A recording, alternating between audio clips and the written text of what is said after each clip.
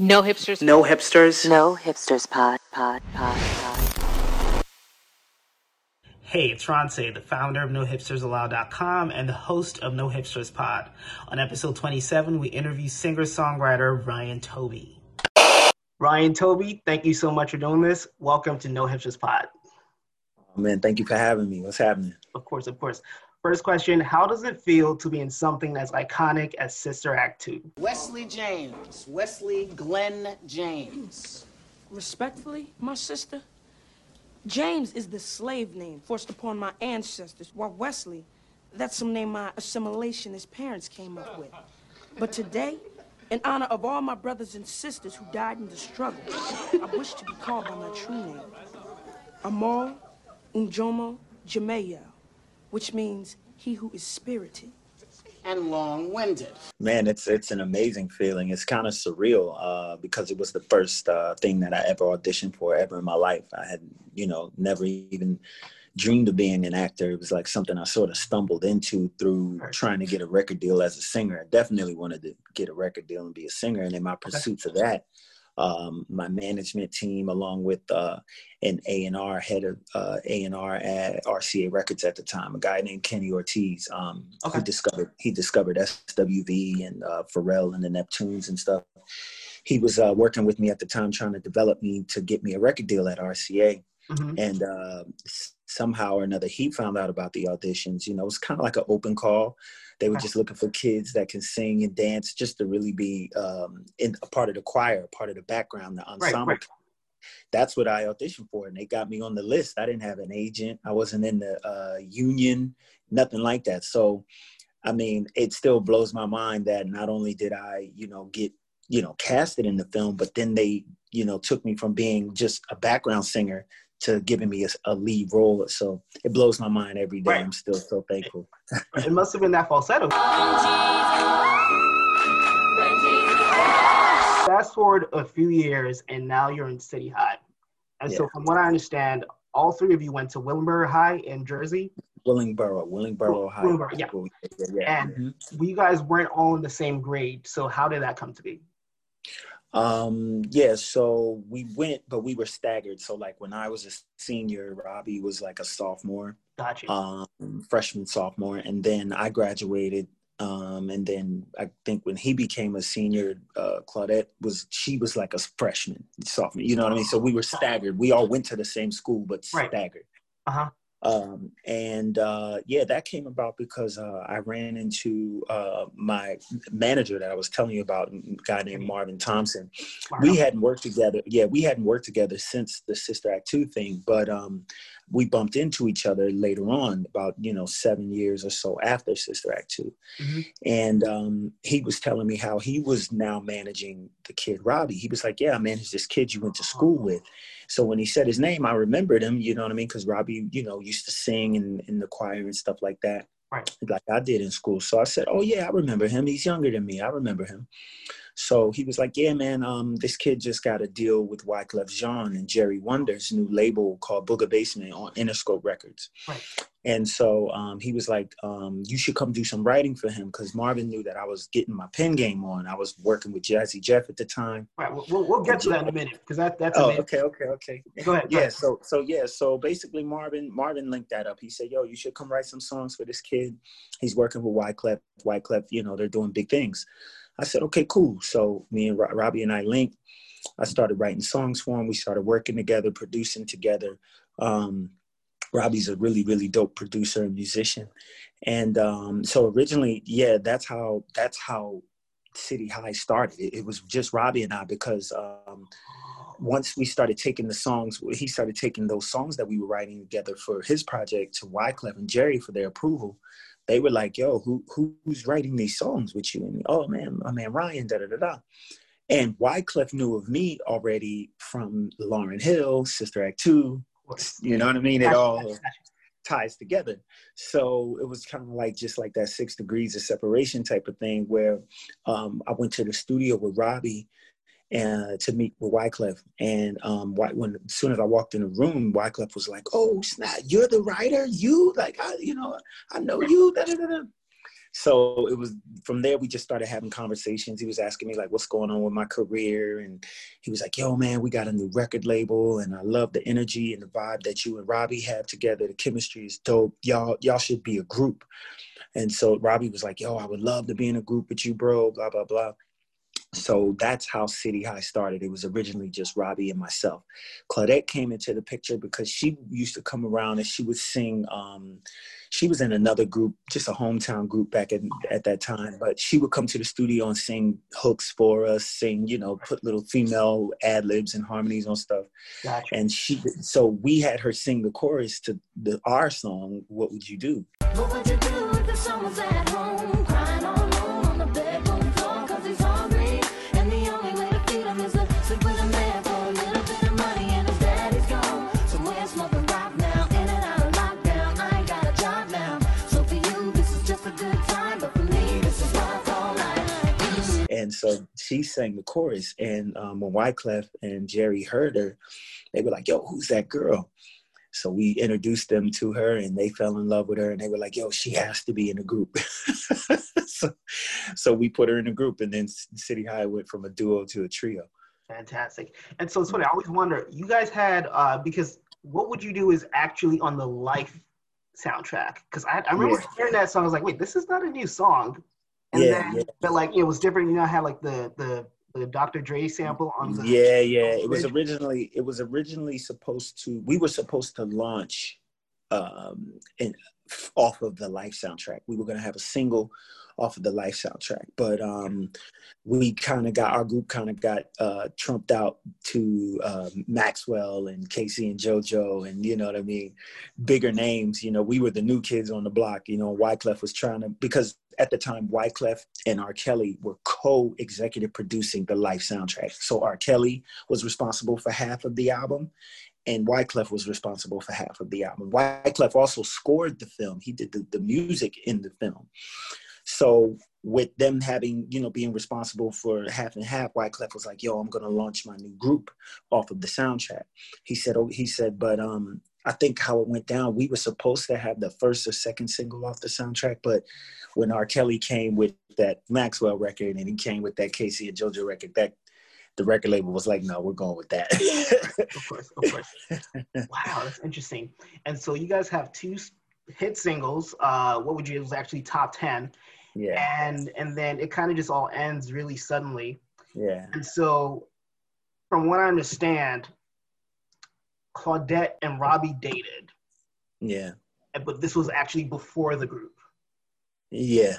And then at some point during the whole success of the first album, you and Claudette get together. Yeah. So I'm from what I say, you guys actually got married, had kids together. Mm-hmm. And so I wonder how much of that had to do with the end of the group. That was the end of the group. Oh, of course. Because I wasn't sure. I was like, maybe, who knows? Oh, so that was, okay. That's fair. Yeah. That's fair. Yeah. Pretty tumultuous situation, I bet. Yeah. But, no regrets. You live and you learn. And we have, two beautiful children out of the marriage, and the relationship was great. She and I are really, really good, friends and co-parents. And, Robbie and I are really cool. I just talked to him last week, you know what I mean? So yeah, we was going to be if you guys had any I mean, it was rough for a number of years, obviously. So, but and there's a lot of other details and things that go into the story that aren't even really worth talking about at this point. You know what I mean? It's been over 20 years. And, but when all of that happened, I mean, they dated when she was a freshman in high school, you know what I mean? When they were in school, high school. So, and then, that only went on for about a year or so, really a year. And then they broke up, and then the group was formed, and then we started touring and and she and I started getting really, really close. And, we fell in love. It is what it is. And, but obviously, it don't look good. So, shit happens. But Yeah, I don't have no regrets, man. I can't be, you know, none of us are apologizing for shit we did in Right. our teens and 20s, like early 20s. It's like ridiculous. I'm 44 years old now, so. Oh, 44. Yeah, I'm so sorry because so the other day with the because you had a birthday, actually happy belated. Still, Yeah, those thank you, thank you. and all the sources said 42 here and 44 Yeah. here, and so I was like, all Yeah, right, he looks kind of young It's as all Sister good. Act. All right, 42, 44 is about the same thing. gotcha.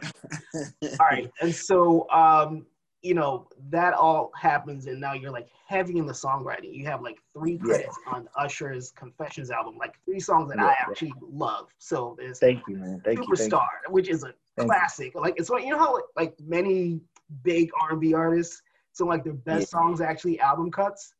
Superstar is, I think it's one of those for Usher, and you co-wrote that. And there's also Follow Me and Caught Up, which is a top 10 single. You've also written for Justin Bieber and Brian McKnight.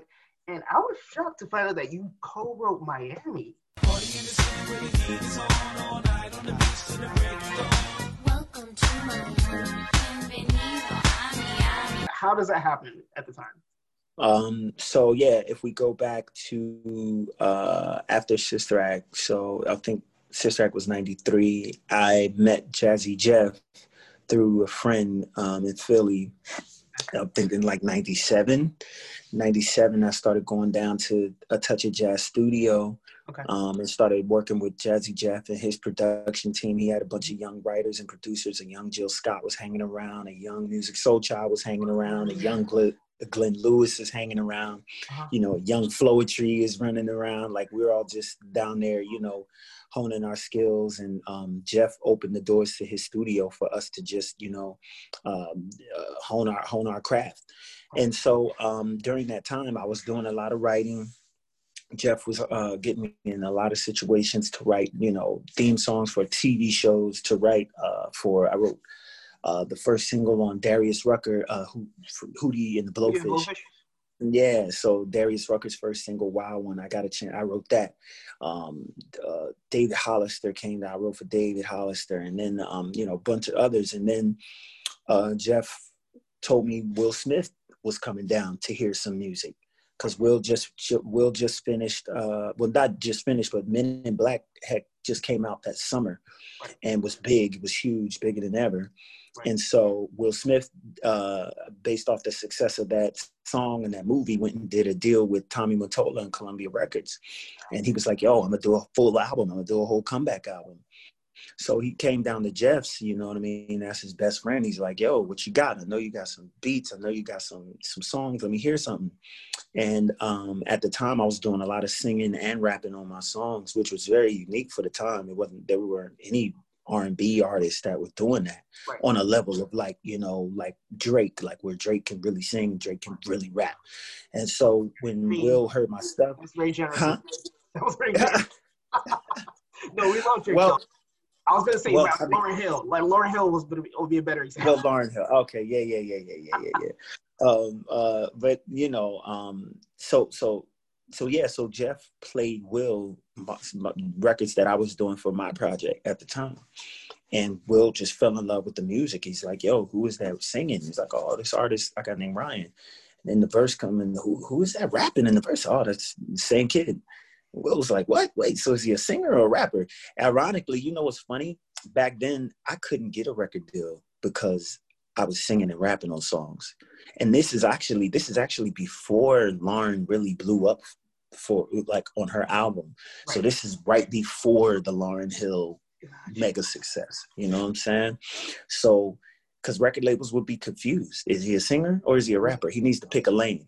You know what I mean? And but the score had been out like what, 2 years prior to that? Because the score was out, but it wasn't the normal thing. It was like that was some shit. The one-off, gotcha. Yeah. You know what I mean? That was something the Fugees did. That wasn't like how now it's standard. Like all rappers are gonna use auto-tune. All rappers are gonna sing. They're gonna rap. They're gonna say, like, you know what I mean? Now it's like the model. Right. Back then it was like, oh, that's just some Fugees shit.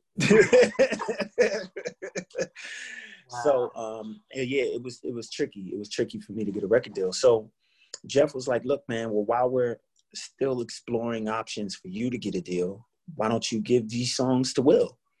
And I was like, no, you know what I'm saying? Just being young and naive and not understanding the game. And Jeff had a real heart-to-heart conversation with me and really schooled me to the concept of songwriting and writing for other artists and, you know, publishing and like, bro, like, you know, you could really launch a career, make a name for yourself as a writer while you're, you know, waiting to get your record deal. So I'm like, all right, cool. And you know, what was the blessing about it was Will kept me on the choruses. So I'm featured singing on the album on a couple of the songs. Yeah, so I had 4 songs on that album. So I think I'm on the chorus of the very first one that he recorded. It was called I Loved Her or I Loved You. He kept me on the chorus. So I was like, all right, cool. So I'm on there as a feature.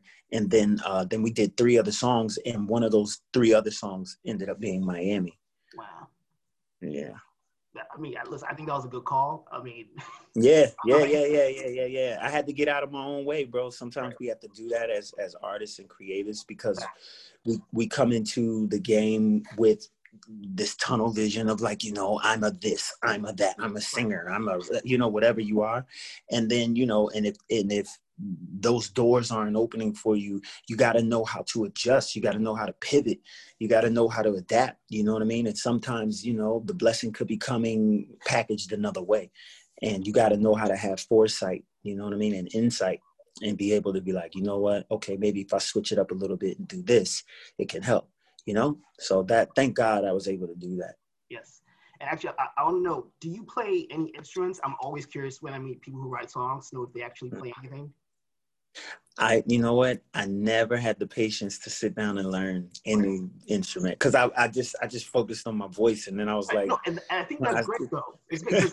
I think there's so many like old school people who think that, oh, if you don't play an instrument, then you're not a real musician. And I'm like, no, there's so many amazing songwriters who don't play any instruments, and so that's good to know. I still want to learn. I still want to learn piano though. That's definitely on my bucket list, for sure. Right. And then I was going to ask, are you a more melodic writer or are you more of a lyricist, or do you do both? Do you find yourself too skilled? Both I think are really important to me. I just released my first Christmas album called Songs for the Season. It came out on yesterday actually. And in the recording process of doing it, I was pushing myself to not only have, you know, some classic cool melodies and some things that will be memorable, because I wanted to do original Christmas songs. You know, I didn't want to just do like the Jingle Bells and all of that type of stuff. So I wanted to do like some new original Christmas bangers. And I just kept telling myself, you know, you got to come up with those timeless melodies, Ryan. And then you got to say like real cool, clever, Christmassy shit, you know what I'm saying? So I was pushing myself to do both melody and doesn't have to sing another song ever again, just off of her. You feel me? Donny Hathaway's This Christmas was released in 1970. Facts. Think of that, and it plays come on, man. So I was like, I want in on that, but it has to have timeless melody and solid lyrics. So both are important to me. Great. All right, so Sister Act 2, from what I understand, there haven't been a lot of movies since then, but will you ever go back to acting? Because clearly you're good at it. Oh, thank you. Thank you. Actually, you know, now that I've gotten, for the most part, a lot of my musical dreams out of my system, because, you know, for me, it was always about the music. It was always about wanting to get a record deal. It was always about being that, you know, R&B artist and making that R&B music. And like I said, the acting was something I sort of stumbled into. I mean, thank God, you know, it worked, but it wasn't like at the forefront of my mind as far as my goals. So now that I'm a lot older and I've gotten to tour, I've gotten to go to the Grammys, I've been Grammy nominated, you know what I mean? I just got some more Grammy nominations, actually. I just found out for a couple projects that I was a part of this year. And now I'm like looking to get back into the acting thing, you know, because I never even considered myself an actor, you know what I mean? So, because it just kind of, the universe brought it to me like that. Once again, you got to know how to pivot. You got to know how to adapt. You got to know how to like read the signs, be like, you know, maybe this is what I should do. You know what I mean? So yeah, I'm definitely looking to get back into acting. I was really excited when I saw Whoopi talking about Sister Act 3 in these interviews this year. That got me super duper excited. So I'm ready. I'm ready. When they call, when the coach want to put me in, I'm ready, coach. So what do you have in store for 2021? For 2021, just more music, man. I mean, 2020 was obviously a crazy year for everybody. But for me, there was a lot of positives in 2021. I put out 10 albums in 10 weeks in 2021. My Soul of a Songwriter series, volumes 1 through 10. I was just, I don't know, it was just kind of just did it out of like, quarantine, boredom, sitting around. And I was like, man, we really about to be stuck in the house. I was like, wait a minute, Ryan, everybody's going to be stuck in the house on their phone, streaming music all day, all night, streaming content. What better time to release some music than right now? So I started, going through some of my hard drives and finding some songs, polishing them up. I record all the time. So I got a gang of new material. And I put out an album. I called it Songs for the Lockdown. And then I was like, you know what would be cool? What if I put out another album next Friday? Just on some just to knock people's socks off, right?